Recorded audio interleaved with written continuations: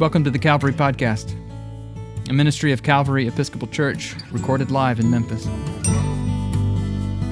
The Calvary Podcast is weekly sermons, but also conversations, reflections, and provocations about the mystery of God and what it means to be human in the world in need of repair.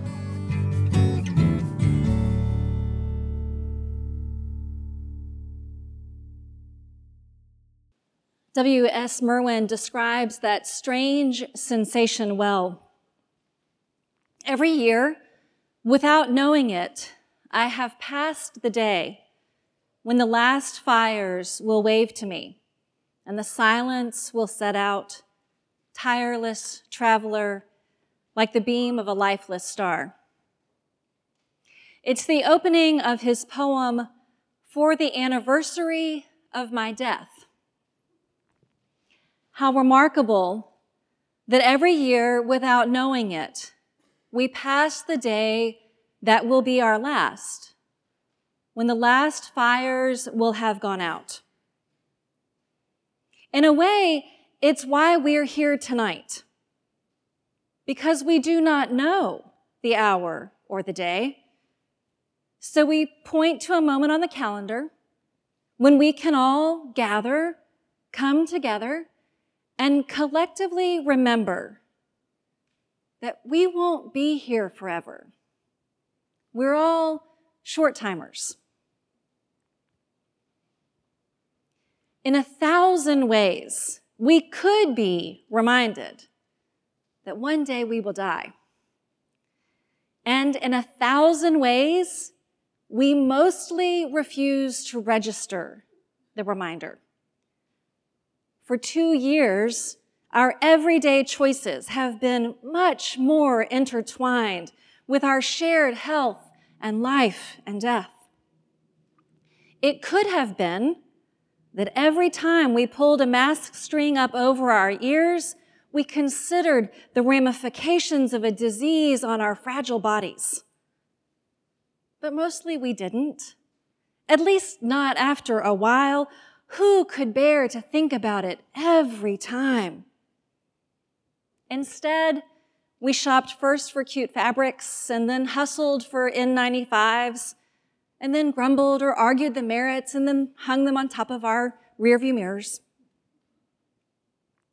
As conversations unfold about the place of masks in our daily lives, for some, I wonder what new signs will emerge that could help us recall that the last fires will someday wave to each of us. Because new signs will come because there have always been signs. Masks and positivity rates are just the most recent versions of these would-be reminders. Before these, we had color-coded terror threats, those rainbow charts that came on the heels of the fires and ashes of September 11th. And there were other could-be signs. My children learned how to hide in storage closets in elementary school from easily accessed guns. In my own elementary years, I learned to get under my desk in case of an earthquake or inexplicably a nuclear blast.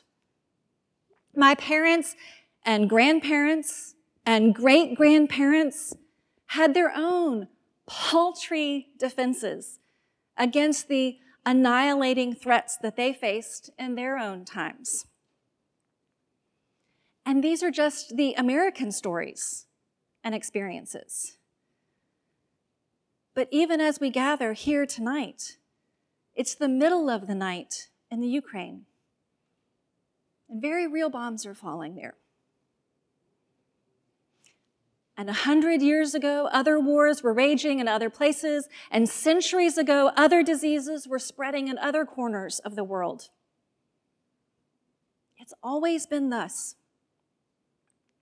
And yet, even with all these would-be, could-be communal reminders, so much of the time, we walk through the world ignoring all of it, or imagining ourselves somehow invincible, maybe even immortal.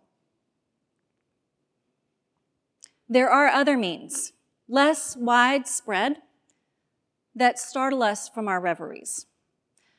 Often it is actually the private, individual moments that manage to pierce the veil.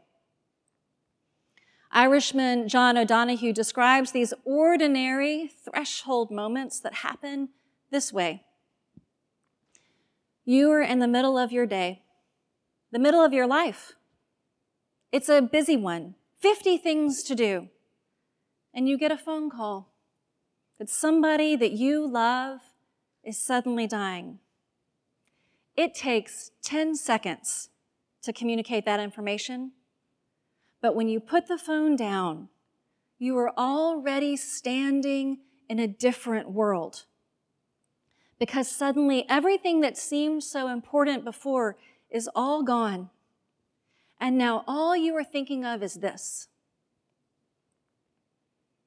He continues, so the given world that we think is there and the solid ground that we think we are on, so tentative. And I think a threshold is a line which separates the two territories of the Spirit. And I think that very often how we cross that threshold is the key thing. That's what we're doing here. Crossing the territory, crossing the threshold. We come to experience the liturgical phone call reminding us that the given world is so tentative. Today we learn not of a loved one's short time remaining, but of our own. We come to claim Ash Wednesday as the stand-in for the unknown anniversary of the day when the fires will go out and there are only ashes. We do this not out of a sense of gross, morbid curiosity, not to wallow in dark fascinations, but as O'Donohue says, to gather ourselves and decide carefully how we now can live the life we would love to look back on.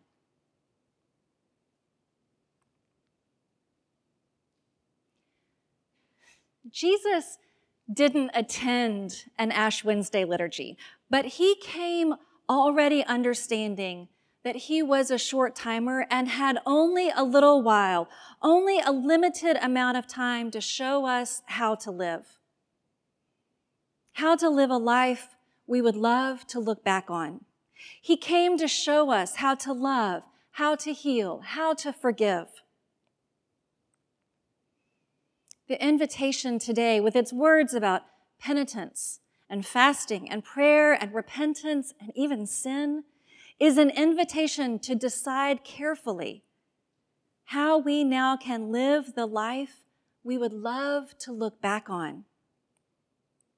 It's an invitation to cross the threshold, to move purposefully toward the tentative territory where we know the ground is not as firm as we often pretend it is.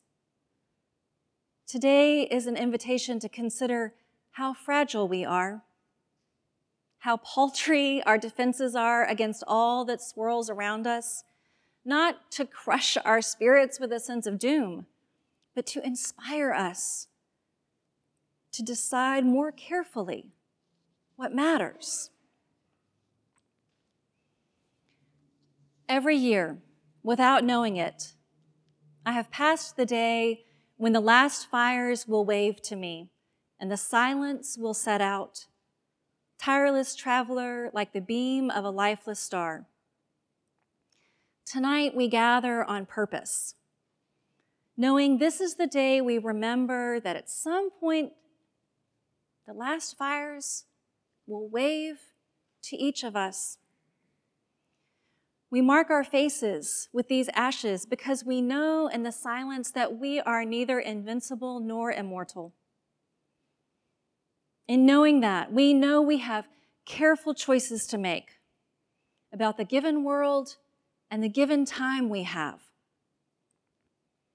We are not ignoring the signs. We are choosing to mark ourselves with the reminder that we're short-timers here, so that we don't live could-have-been lives, but instead we live lives we would love to look back on. Ashes are not meant to serve as a mask of protection. They're not a closet in which to hide, nor really any kind of effective defense. Rather, they're a reminder that we choose to heed, a reminder of our fragility. These ashes are an invitation to honor our brief time here by setting things to right, to follow Jesus in loving and healing and forgiving, to decide carefully how we now can live the life we would love to look back on.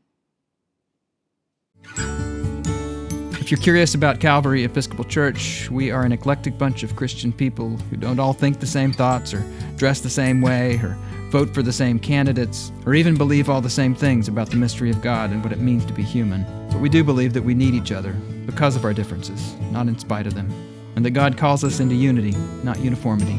Subscribe to the Calvary Podcast at calvarymemphis.org/podcast or wherever you get your podcasts. Visit Calvary in person at the corner of 2nd and Adams in the heart of downtown Memphis, Tennessee.